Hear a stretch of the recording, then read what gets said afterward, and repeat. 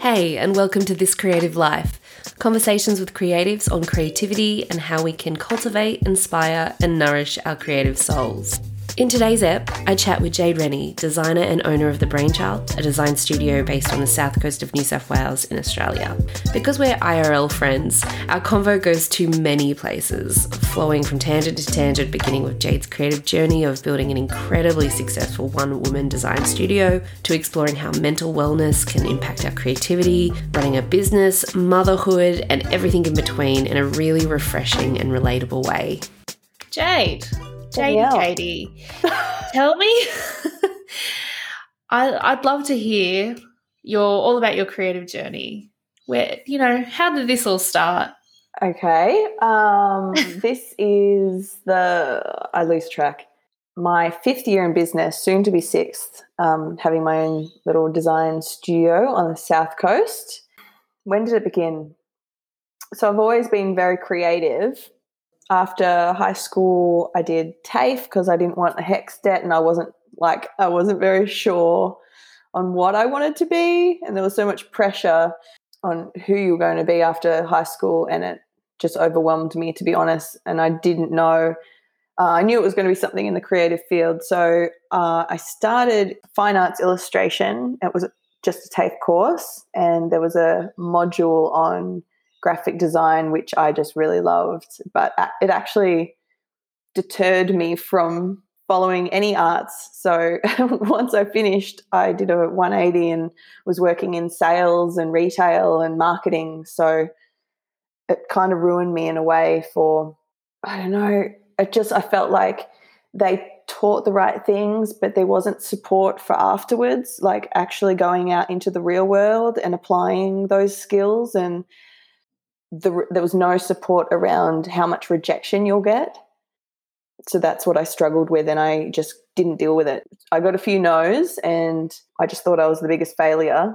And yeah, I used my other side of my brain, so sales and marketing and retail, and I was good in that field. It was like my little safe bubble, even though wasn't using all of my skills and abilities.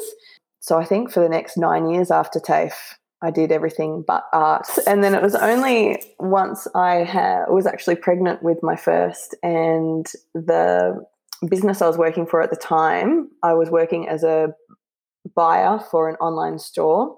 It was really cool. I really liked it. I love interiors. And the business went under administration, so I had to reapply for my job, and I think for memory, it's not the best memory, but I think I was around 6 months pregnant. So I felt like a huge liability, like why would they want me? And I just hated that because I felt like I'd worked so hard and someone could just take it away from me. And I know there's no guarantees or certainties in any job, but I thought that was the first time where I thought maybe I could do something of my own. And it wasn't a clear idea. It wasn't going to be a graphic design business. The first business idea was actually a website on teaching people how to do craft. So it was more of a DIY tutorial type of, what's the other one, Craftsy, sort of like, but more upmarket. And I was collaborating with House, 2Zs, and I was loving that. And that was really creative and was also a lot of copywriting. And I really liked that. It was a really nice step away from that world that I was in. And then I kept getting these design requests from friends, and then it became more and more, and I was doing a lot of free design work. And then it got to the point where I had so much design work, and I loved this thing. It was called Haven, this website I built, and it had great traffic and all that. And I was doing 2 of these things at once, and I had to make a decision because I wasn't doing either one very well. I was just sort of like treading water. And I made the decision to start The Brainchild, and I had the name, I don't know where, but I just knew it was going to be called The Brainchild. And I just deleted the website. I didn't back it up. I just literally deleted all the web files, and I felt like this weight lifted off my shoulders. And that was 3 years worth of work in this website, in my first business, that I just deleted. And it was a real line in the sand. I'm not doing that anymore. I can't do that anymore. And yeah, so the brainchild was born. I was charging really nothing at the start. Looking back on it, I shake my head like, come on, Jade. And I made so many mistakes, so many. But the 5th or 6th year now, I can safely say that I have definitely found my groove, and I can understand the transformation I give my clients, and I'm charging, I don't like saying charge for what you're worth, but I'm charging for the transformation of my clients. And yeah, that is the little summary of the creative journey. I hope that's answered. You okay? Look, I think we've definitely bonded by having that same kind of, creative start, and then getting rejection, not feeling like it's going anywhere, and then going into a more corporate, air quote, safer space where we don't have to deal with that kind of emotional, personal kind of connection to not as raw that we not create. Your heart on the table. But it's quite interesting when you kind of get to that point where you realize it's kind of make or break, or whether I actually change my life and change my career into a space that I want to be in, rather than just kind of running away from what you really love. I'm really good at the avoidance behavior. Very good at it. And it takes kahunas to put your work out there to be judged, and that's what design is. And I say this every time I'm out around Kiama and Berry, and like I'll be somewhere with my husband and I'll be pointing out, oh my gosh, Jade did that.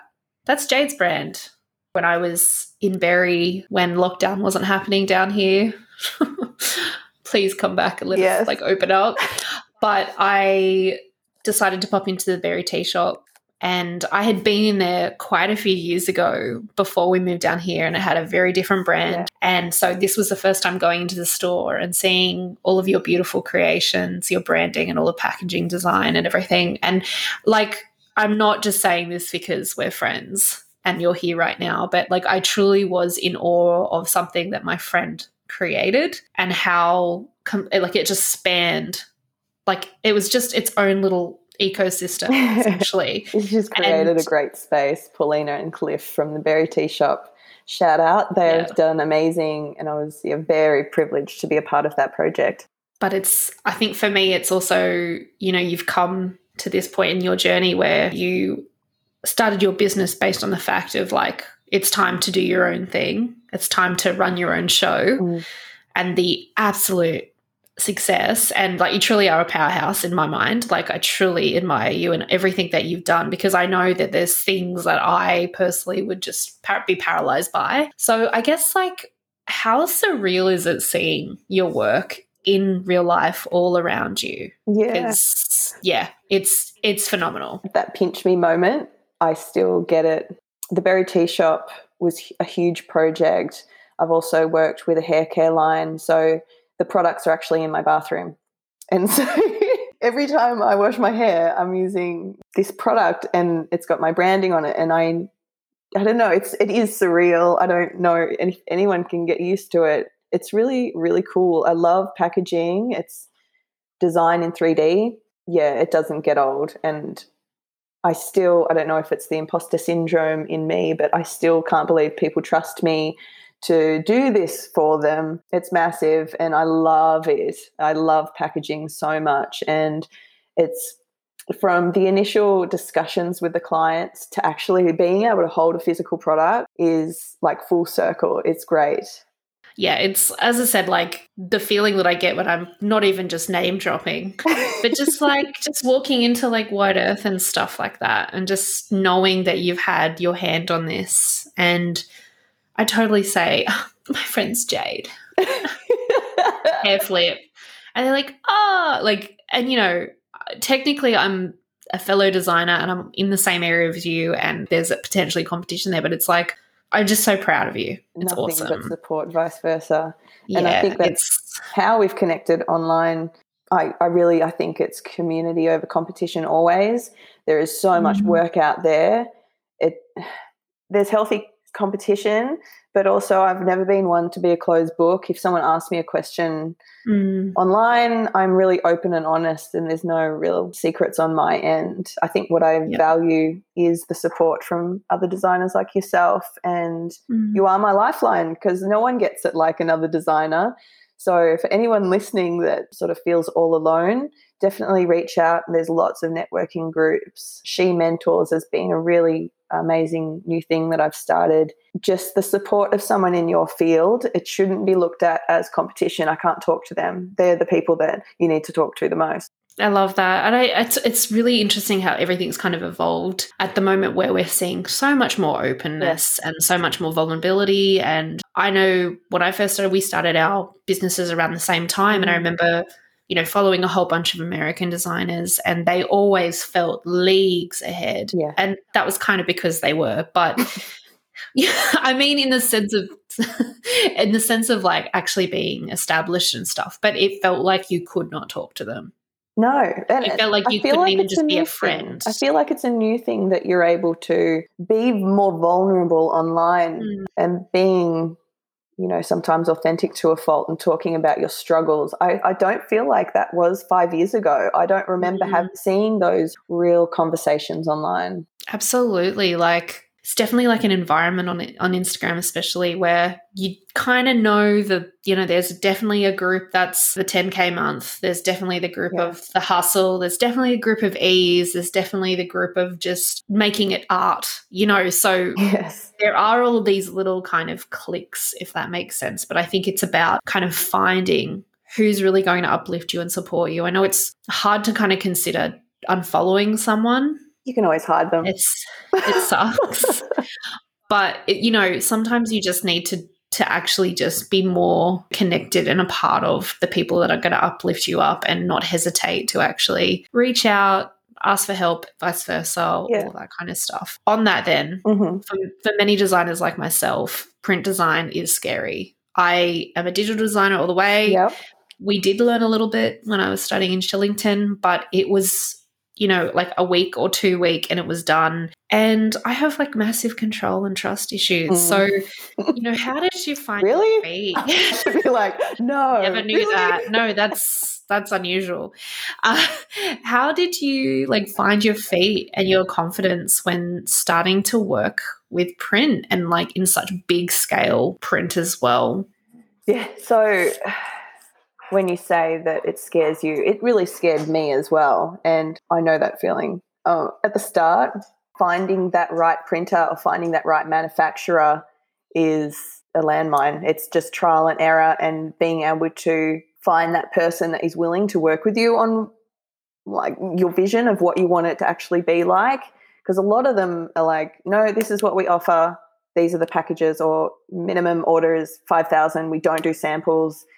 So at the start anyway, before you can get some contacts that you trust, at the start, just always get a sample. It's expensive getting the sample. Sometimes it's $50 to get like one sample sent, but it's worth the headspace knowing that you're not going to get, 500,000 duds. So I definitely always push for my clients to invest in that sample. I always try to work with the manufacturer on the specs that they provide.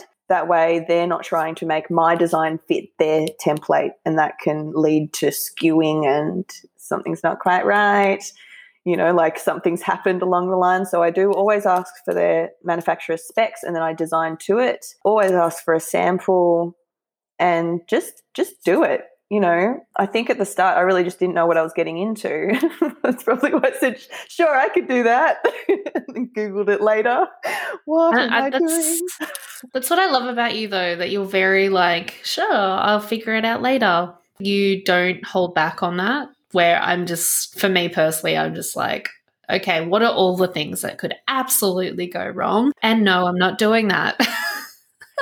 Yeah, I don't know, you have a contract too that I always say that in case there is any printing faults, that I am not liable. Any typos, that is on you to check. I know my skill set, and it's not grammar and copywriting and copy editing. It's not my wheelhouse.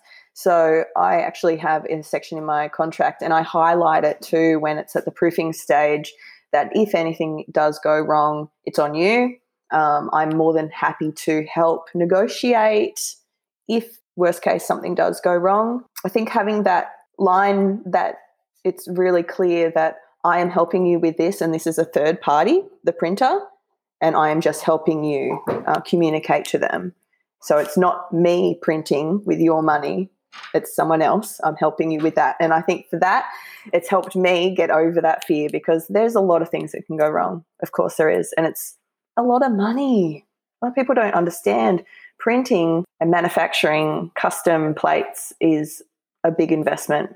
Absolutely. I think that's kind of one of the reasons why I'm scared. It's just such a beast of a job. Because you do so much, how do you prioritize your creativity and your creative passion projects between client projects and juggling motherhood and just trying to take care of yourself? Well, I don't really need to prioritize wanting to work, because it's such an escape for me of real life. I really do feed off the energy of that new business owner. They're just so passionate. They're so excited to start. And I love that. And I'm just as excited to work with them on that. So I don't know. I don't need to really prioritize. If anything, I need to prioritize that downtime and actually spending time being a wife and a mother. That's something that I really need to work on, to be really present, because a lot of the time I might be trying to do both, and I really need to do one or the other, because not easy, that whole juggle of being a business owner and a mum. I don't do passion projects. I just don't feel like I need to. I just am really lucky. I've got some really great projects. I just don't feel like, I need to do that for my portfolio or anything. And working 4 days a week on my downtime, I don't want to do more creative work. I find like when I do step away from the creative work, that is my way of keeping that creativity alive, because I'm not burning out, if that makes sense.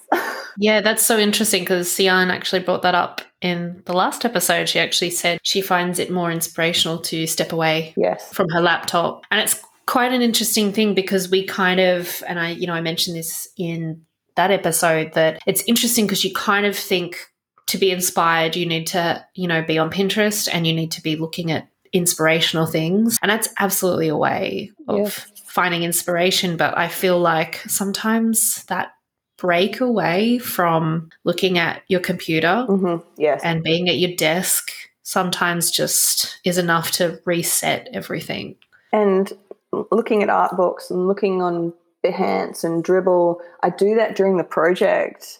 So I'm constantly sourcing inspiration. I might have a clear idea of what I want to do, but sometimes showing that visual example to the client to say, this is the direction. So I think, when I can have that downtime, or I schedule the downtime weekends and Wednesdays.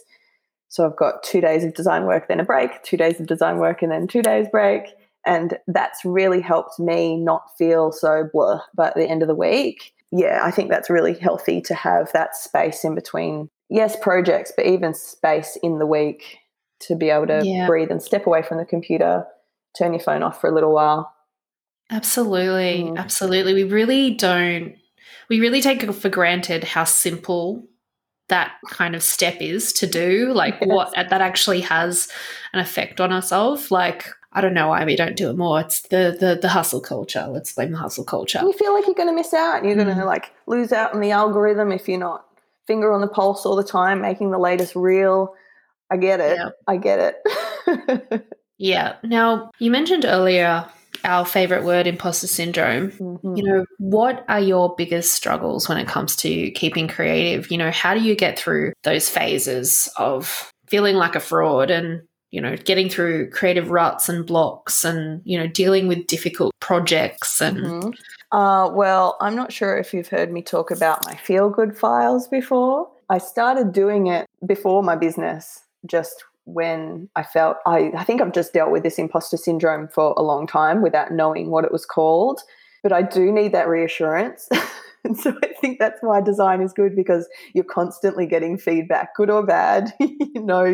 What path you're on.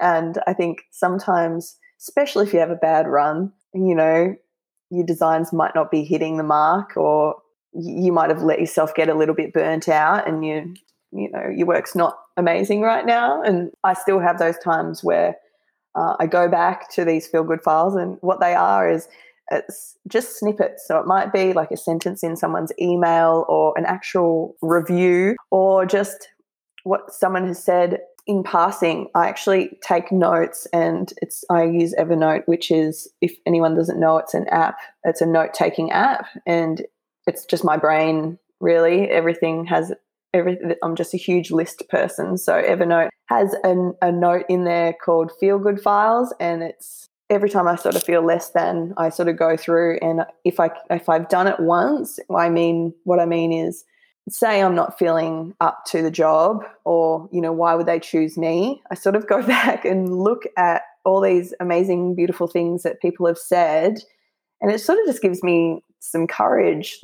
If I've had that impact on someone before, and I might not have been feeling good at that time too. So it just sort of gives me that reassurance. But yeah, that's one thing that helps me. I love that. And we always, I know with me, I've got this thing that it's called kind of a reminder file. It's kind of similar, where you kind of dump feedback and just really inspiring things, and just to kind of have a look at and just remind yourself that you are capable. You can do this. You've worked hard. You deserve to be here. You deserve to be taking up space. You deserve to be working with really great clients on really great things. And it's just such a simple, such a deliciously simple thing to do. But it's something that, I know Helen touched on it on the second ep. It's just, and we didn't go into it too much, but we were talking about as women that we kind of are taught to be a little bit more humble and be a little bit more just, it's hard to take compliments. It's hard to really take in that feedback and really own it and be almost egotistical about it, in that sense of I know I can do it. So it's kind of almost like reteaching yourself to just take it all back in again and really build that confidence up. And I think it would be across the field, not even in the creative business. I think any small business entrepreneur doing it on their own, you don't have that colleague to say, you've got this. You need to pep talk yourself. I pep talk before we started this interview. You really do need to hype yourself up. And when you're not feeling great about yourself, it's really hard. So you need to sort of source it from somewhere else. And that's cool that you've got Feel Good Files as well. Yeah, it's one of those things that, because I'm starting to become a mentor, and it's, I was saying to my coach Jericho, it's hard because I'm a bit scared of taking this next step to moving away from the design and the creativity aspect of physically creating something. And I said to her, it's weird because I give this advice and I can't even give it to myself. And that was kind of how the reminder file was formed, because it's take the advice you give to other people and give it back to yourself. Exactly. And it's a space to realize you have everything it takes. You've got the wisdom, you've got the knowledge, you've got the time, you've got the experience, you've got all these little ingredients that really, if you just listen to your own advice. And even if you don't have all the answers, you can probably still do it with some education, and it doesn't have to be a degree. My gosh, I'm self-taught. I'm all about the Google degree. So sometimes what's holding you back is, and this is so true for me, it's that feeling I don't know enough about this. They shouldn't really be paying me at all. There's so many more qualified people. Do you know, yesterday I actually had a meeting, and the lady was more qualified on paper than me to do the job she's hiring me to do. And I laughed, and I just told her she's more qualified than me. And it's so true. Yes, degrees are fab. And what I think maybe degrees would give you is that sense of, well, I am qualified to do this. Whereas when you're self-taught, there's that feeding into the self-imposter syndrome to say, you're not qualified. You're such a hoax. And we always give ourselves this timeline as if time, and I mean, of course, time and experience is more knowledgeable and more there's a strength there, right? But I know for me, I've been wanting to be in a more consulting space for a little while. And every year I've gone, nope, I need to do another year. Nope, I need to do another year. And in some spaces, obviously being a doctor and then going into a brain surgeon, very different. But, you know, like it's just we hold ourselves back even when we are talented enough and skilled enough to make that next step. Yeah. It's always there's this feeling of I need to do more. I need to have more experience. I need to have more practice. Yeah. I need to have some kind of, I don't know, some kind of like shining, I don't know, Sign. blob thing. I don't know. That is like Feather on your doorstep. Yeah, it's like, oh, now I've got it. I've reached it. Yep. I've got my trophy. Now it's time. Do it now. Yeah, exactly. And I think it's something that's really hard to, just put a lot of faith in yourself as well, just as a whole. I don't think anyone is ready entirely to do anything. It's just those people that realize that just learn as you go. And just to get started, I think the only people are in our way are us. And it's just the mindset, right? I remember how scared I was deleting those web files of the first business and being like, no, I'm actually going to try to make this work. And it was so scary. Looking back on it, I'm like, of course that wouldn't work for X, Y, and Z. But in the moment, I was thinking, I've put so much time into this, and it's just mindset.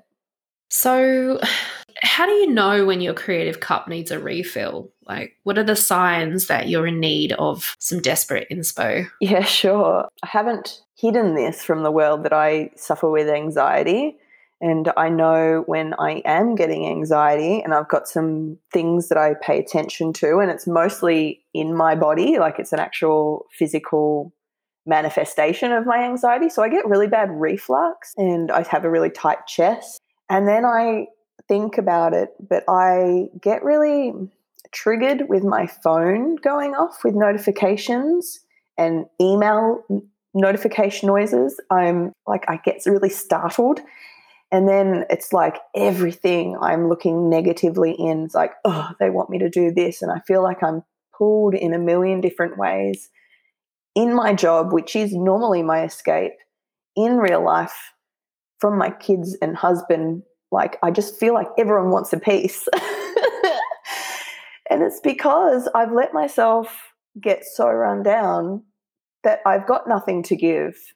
And that's my teller of it. Sometimes I leave it until it's, till I'm having a very public panic attack in the middle of Sydney, which may or may not have happened to me. And, sometimes it does take something huge like that. Well, it was huge for me. I thought I was having a stroke and an ambulance was called. But I'd really just let myself get so run down and just thinking I was Superwoman. And even at just like 2 minutes before having the actual panic attack, I was still thinking I could do it all. Since then, I've sort of set boundaries in place, like not working Wednesdays, not working on the weekends. Sometimes I really do want to work, but it's for my mental health that I need to have that break from work because it can be all-consuming. And then everything sort of gets left to the wayside. I think Helen saying sometimes the best way to sort of fill your cup is by doing those things to help support you. So I can't remember who it was. They were talking about doing things in your life to help support you when you're actually being creative. So it might not seem like you're filling up your creative cup by doing the laundry and meal prepping for the week, but it actually does, because then it frees up that headspace where you don't need to be thinking of all those things, when you can just sort of get lost in the flow. Yeah, look, I think it's one of those things where I know personally, like for me, I can't stand clutter. Mm-hmm. And if something is just and it's like those putting the washing away, putting the robo vac on, they're really nice privileges and nice things to be able to do.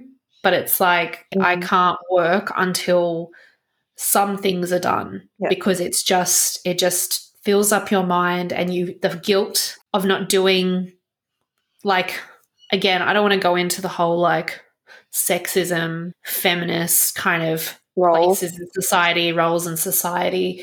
But I know for me, it's I feel like I'm failing if my house there's shit everywhere. Yeah. Like, it's just, and that's that feeling of I have to choose between my business and my life. But really, at the end of the day, you just need to understand how to put those boundaries in place that allow you to actually live your life and just alongside your business. To be present when you are at work and not trying to, when you're on the phone to a new client, hanging out the laundry, because you're not, as much as we think we can multitask, we're not doing really anything great. So, I feel like when I am getting really run down, doing those things like clearing away clutter and getting to that list of things that, that space has been bugging me, like let's pull all the shoes out and just do a big drop to the op shop, because I too hate clutter. And if there's a massive pile of laundry looking at me and I'm trying to work, it really does distract from it. And I know those feelings you were touching on, that you feel guilty when you're not doing those things that are your job, and I'm doing air quotes. It's just, let's talk about the guilt. Mm-hmm. Like, why do we feel this way? Like, why do you think we feel so much guilt to, if we're not doing one thing, we're automatically guilty of doing something else? What I mean? Why can't we find this balance? Why does this feel like an internal struggle constantly to try and balance everything? Why is it such a juggle? So I'm going to name drop a good friend of mine, Emma Blomfeld. She's a published author, an amazing interior decorator. She doesn't believe in balance. And it was the first person that I've heard talk about, there's no such thing. So she just leans into things that need her attention, like spinning plates, like this plate's wobbling, got to quickly spin that plate and then run over this one, might be relationship, quick spin that plate, put a bit of energy there, and just running back and forth, which seems a lot more accessible or achievable than balance. And I do try to, I do hear her when I am feeling guilty. And sometimes it is just, okay, I need to prioritize, because I can see that this area of my life isn't doing great right now. And I don't how, have you heard you can have career, you can have the relationship, and you can have not health, but the body, but you can't have all three. You can have two. I hate that. I think you can really have everything that you want. You just need to, I guess, not feel those pressures as much. And it's really bloody hard to do. I really feel it. My husband is a doctor, and I feel the pressure to just be a stay-at-home mum. I feel also the pressure to hold on to my business with white knuckles, because this is mine. This is all mine. Greedy laugh. And it's not easy. And sometimes it would be easier just working a 9 to 5, as a checkout chick. And nothing against checkout chicks. I'm actually really envious. Some days I would love to just be able to leave work and I'm done. And I think a lot of the pressure's internal, and just something we have to be okay with, not being able to do maybe it all at the same time, but we can do it all, just not all at the same time. Random kind of tangent, but we're talking about balance and guilt, and I guess where we've kind of developed that from growing up, and society and societal pressures, and what we're seeing on Instagram and stuff. What's your opinion on society's attitudes towards creative? Has this ever affected you in your pursuit? I know you were talking about the rejection that you experienced after graduating. From that, what has been your experiences of other people's perceptions of you being a creative and you doing this fun job? Yeah. Well, even as an example, my family don't really understand what I do still. Now that I've started, the last few years I've been building websites as well. So that's very they understand that. Website, oh yes, Jade builds websites, but branding still is quite a foreign concept. So even within my family, who are the closest to me, I still get those, I can call you anytime because it doesn't, I'm not really interrupting you because you work from home.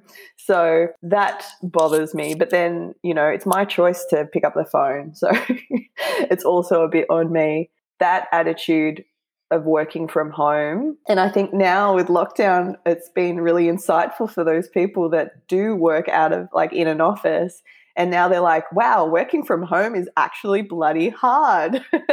And it is. It's hard to stay, it is a challenge to stay motivated. And I think a lot of people are now having that insight. It's like, okay, they're at work, they may be at home in their four walls, but they are still at work and you should respect their time. Some preconceived notions on creatives, like I've heard that we're messy and we're late and obviously the poor artist. But I don't really buy into any of that because I'm none of those things. I'm the most clean anal person that you've ever met. I might be late every now and again. Okay, maybe I'm late. But messy and I'm pretty sure you were late on the day we met up, but that's okay. I haven't held that against you. Yeah, no, just bringing it up again, Danielle. Bloody hell. Just bringing it up. Past. One other thing too is that creatives, I don't know if there's any other industry, honestly, that are approached so much to work for free that they're expected to do their work before they can get paid, and that trials are really expected by a lot of the big businesses looking for designers. And that's something that as an industry we just need to stop doing for people, no matter what the job is, because it filters through and it shows a lack of respect, I believe.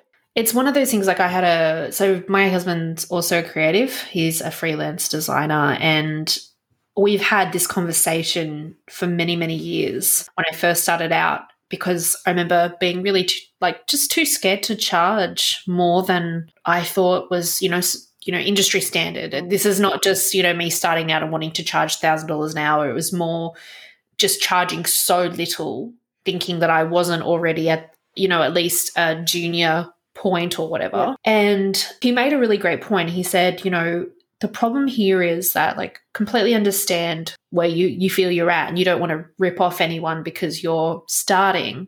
What you don't realize is you and anyone else charging lower than what the industry standard is, you're actually damaging the industry, because then there's no baseline, because it all becomes so messy and muddy and convoluted. Exactly. This person can do it for $350. Why would I spend $3,000?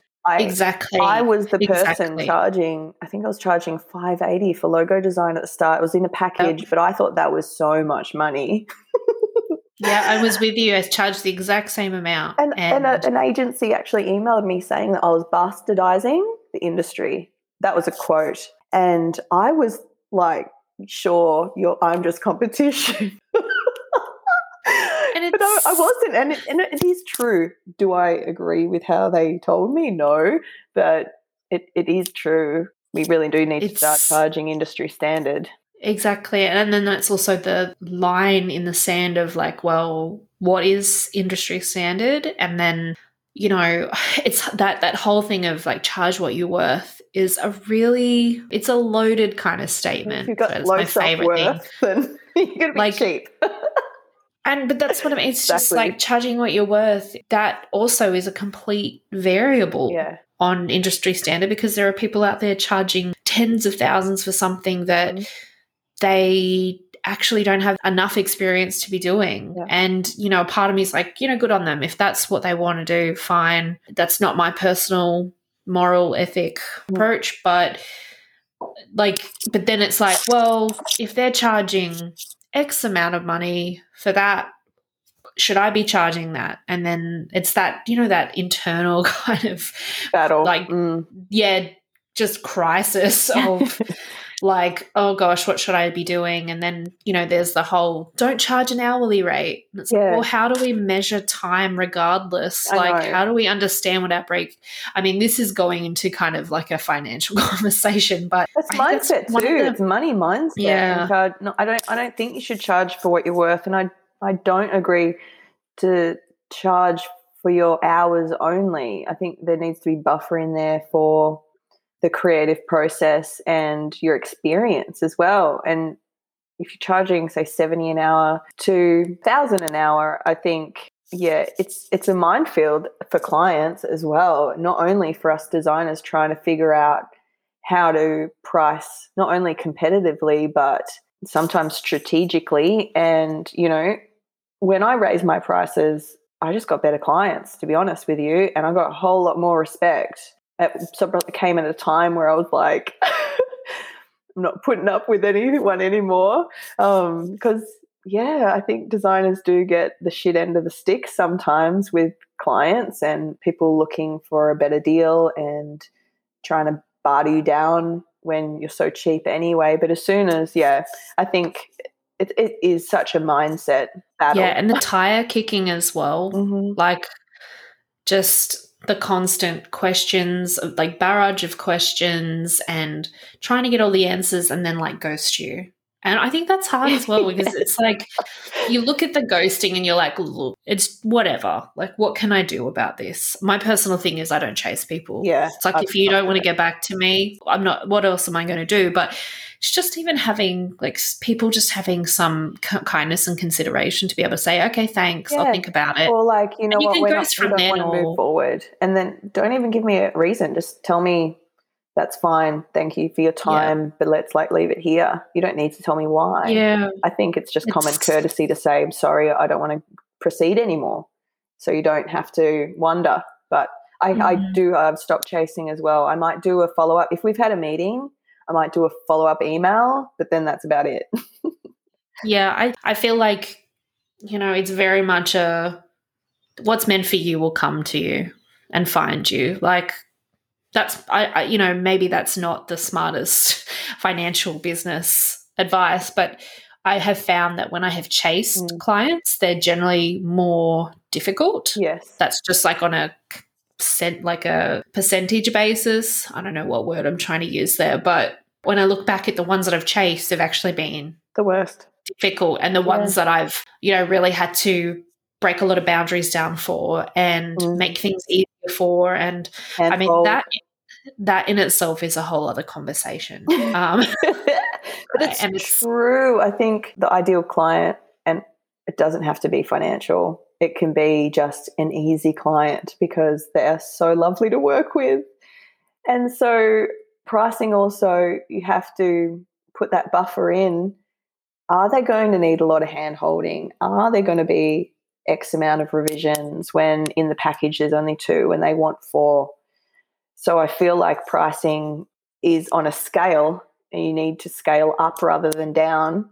You might have an easy client that is paying the higher price, but you also have to factor in those times where you get those difficult clients that might not be 100% aligned and you take it on because you need to, and we all do it.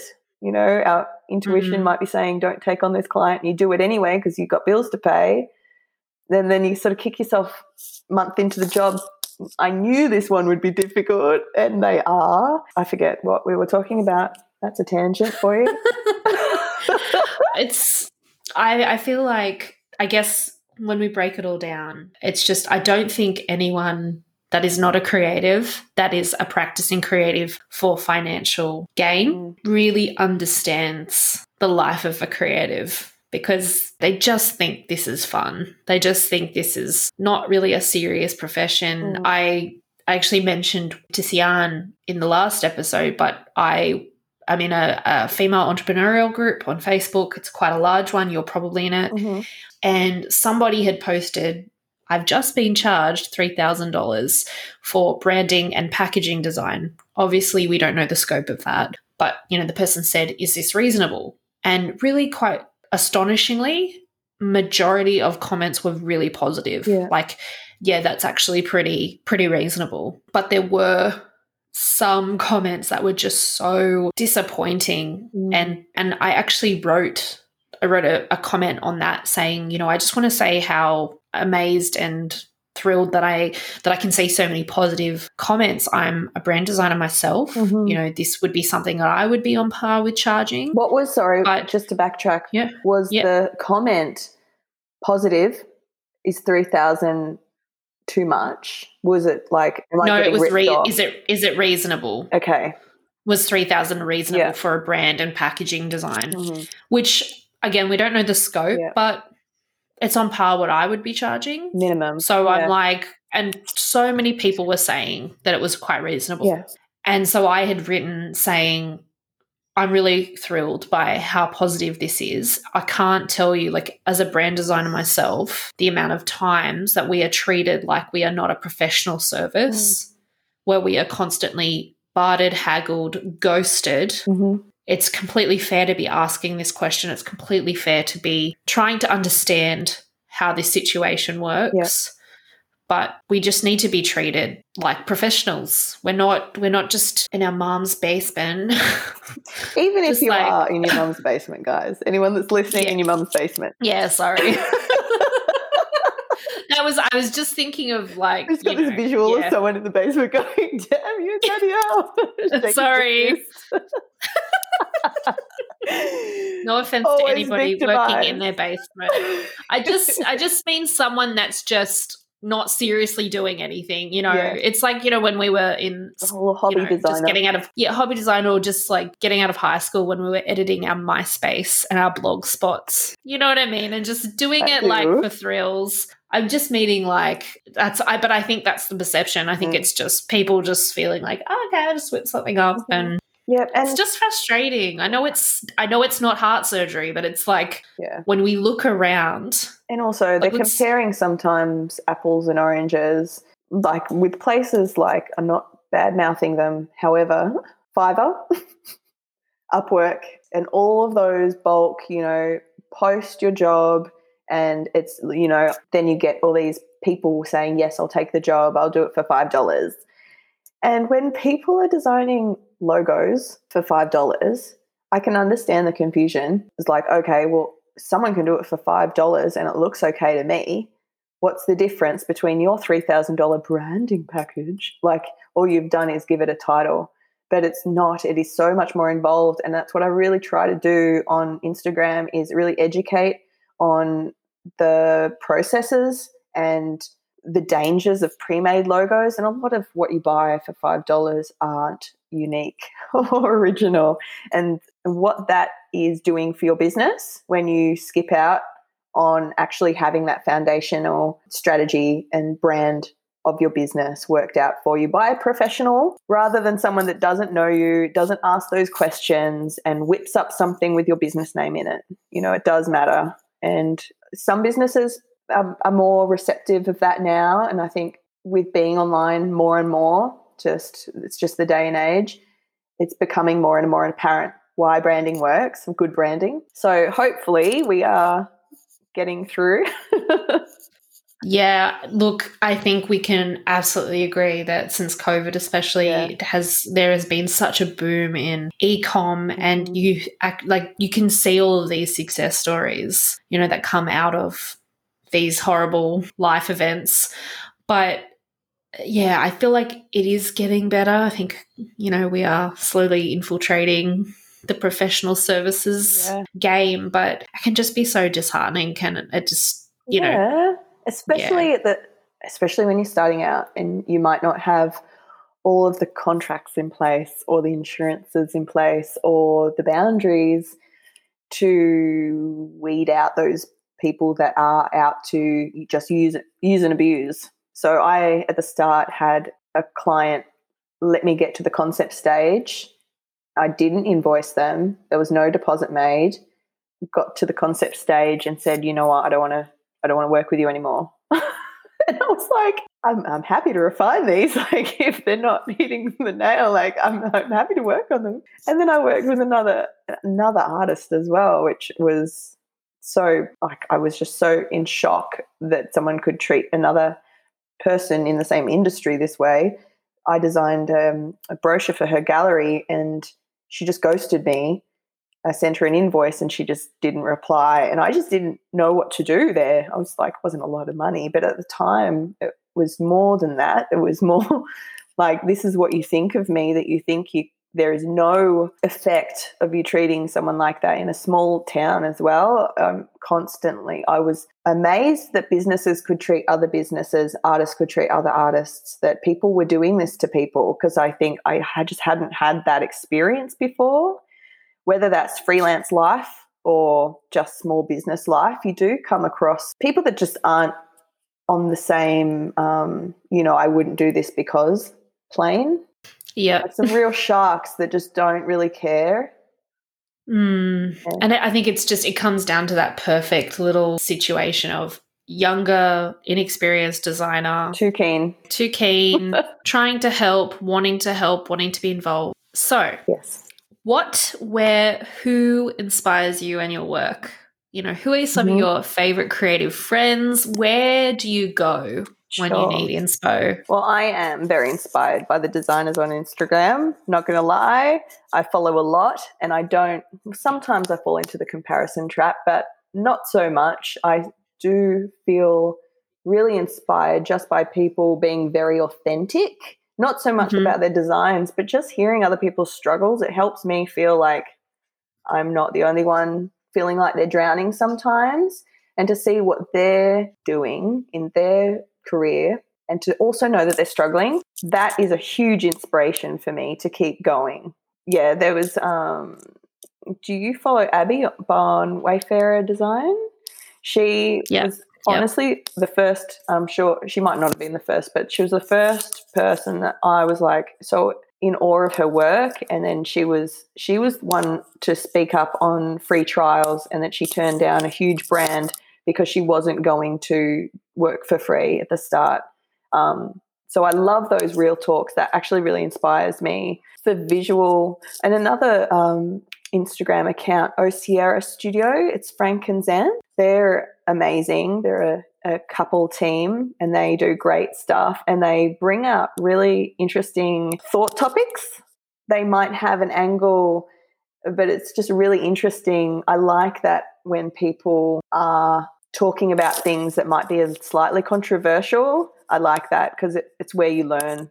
And highlighting the issues in our industry for clients to be educated, I think, is so inspirational. And just being really, just being super giving with their knowledge, and it's not a funnel tactic, which you can see right through. Amen. Yes. I'm like bowing. I hate the funnels. Yeah. Hook, line, and sinker gets me up until enter your credit card, and I'm like, wasted time. And I say this every episode, and sorry everybody, but I try to tell myself, there are some huge positives of Instagram. Like me and you would never know each other, and we also wouldn't have met each other in real life and be friends. Yep. Well, I'd like to call you a friend 100%. if that's okay. Yep. And there are definitely those silver linings of finding really beautiful people, making beautiful connections, having real talk, supporting each other, joining little masterminds and groups, and, knowing there's always a place, because doing more mentoring is, I remember being on my own first starting, and, this was when my husband was not working at home, and I'd be on my own, just paralyzed with fear and just not even able to move when something's come up, and just, who do I talk to?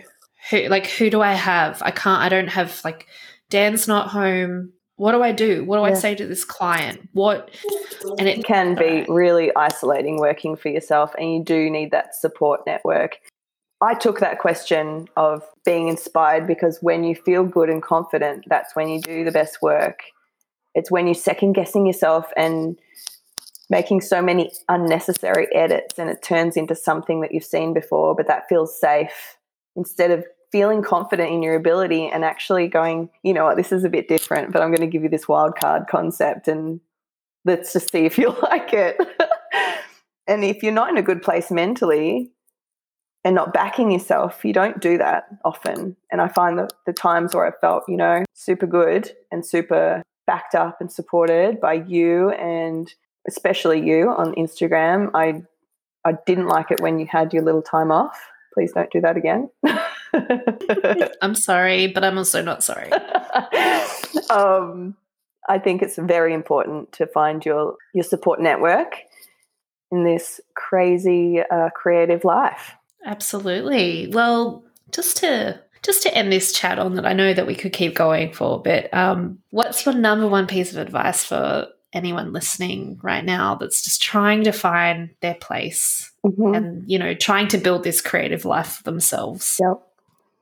Well, I would say it's all well and good to be inspired by people, and sometimes you do reflect what you like, and sometimes it's not a front and an awareness that you are actually copying someone.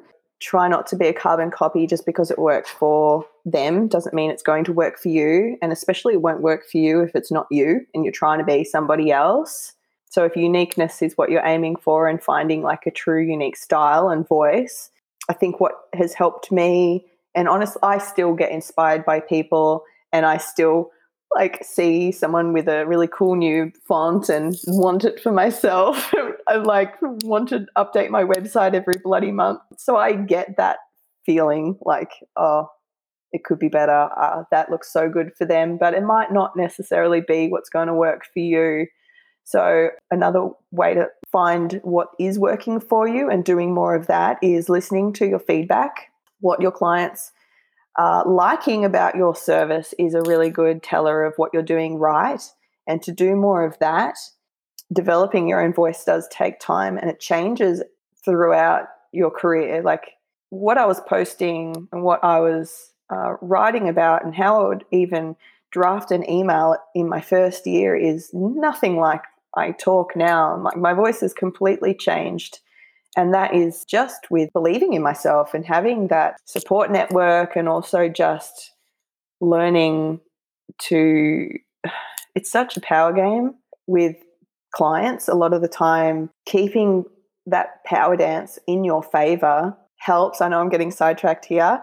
But I think what I'm trying to get at is we don't have it all figured out. No one has it all figured out.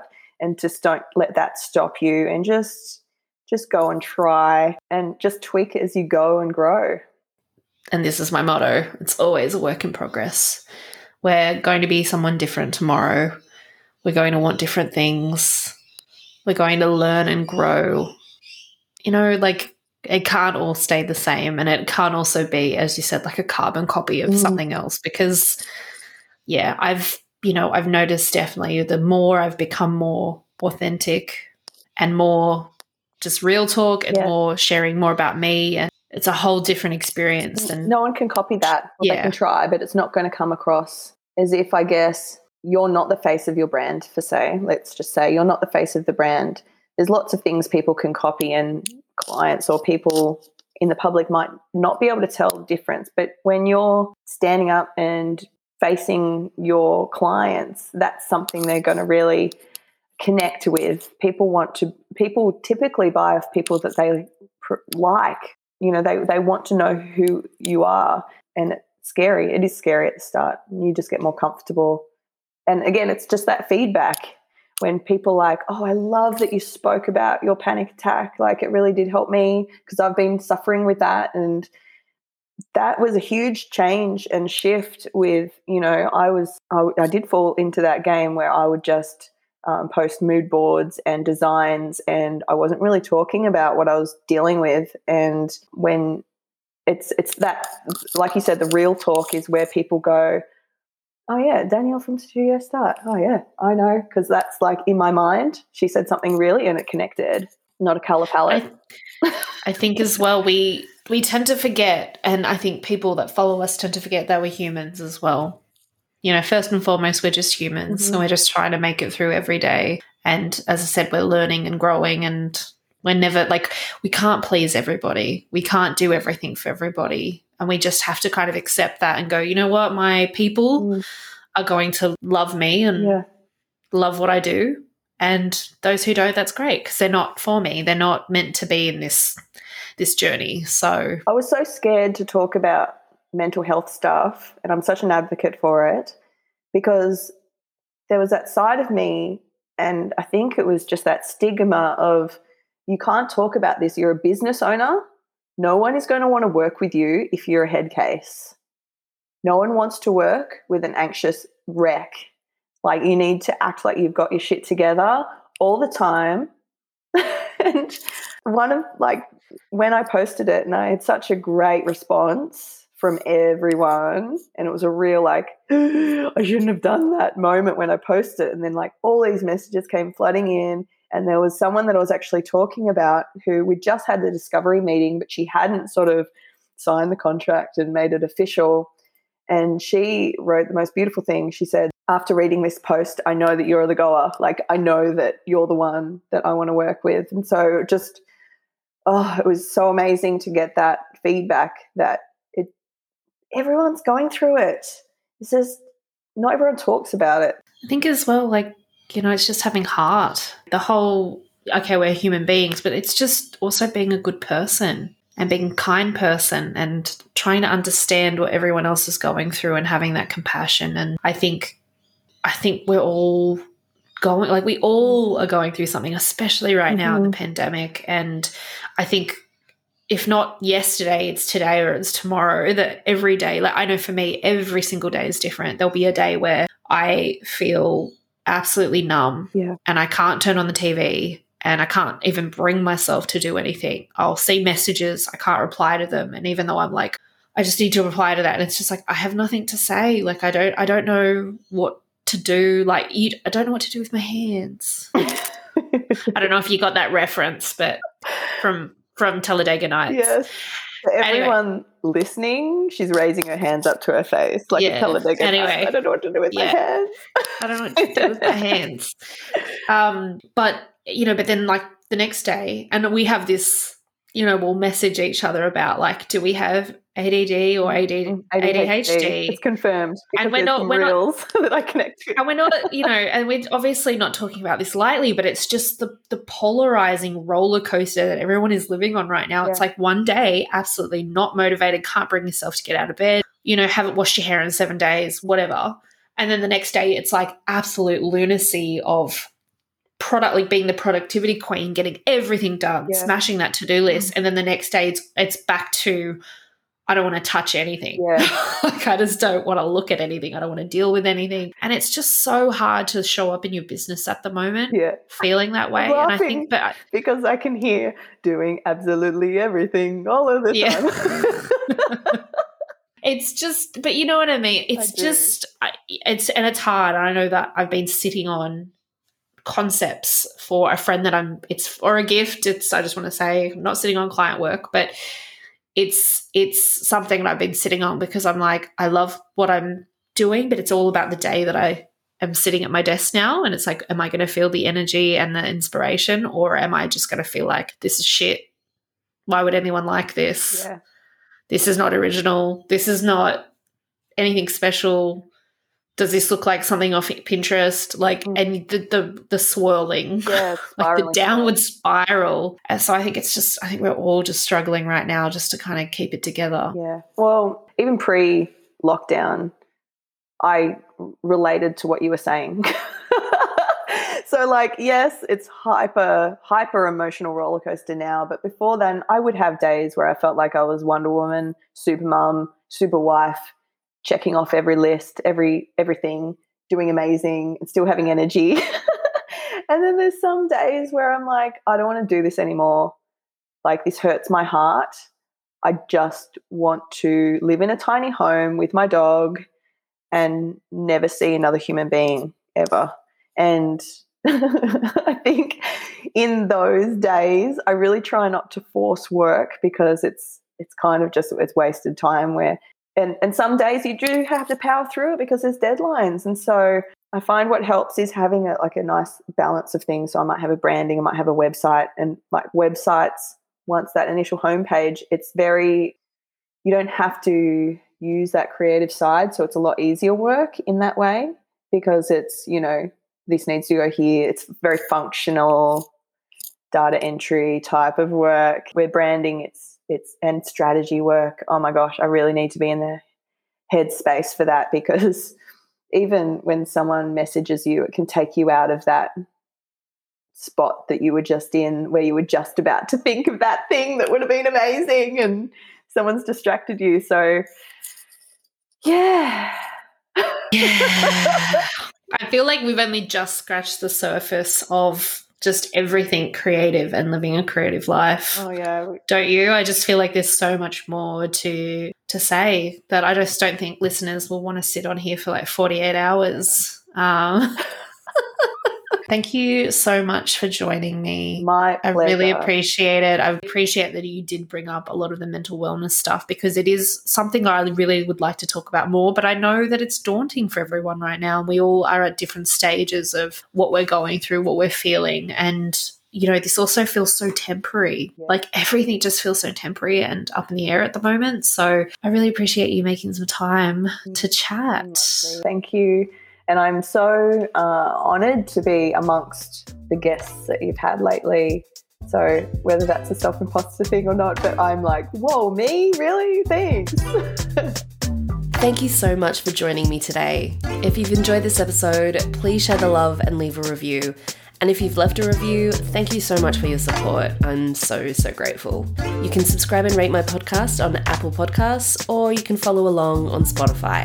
You can find me sharing some good stuff over on Instagram at thiscreativelife.podcast, along with more info about the podcast and any resources mentioned in this episode at thiscreativelife.com.au. Until next time, keep creating.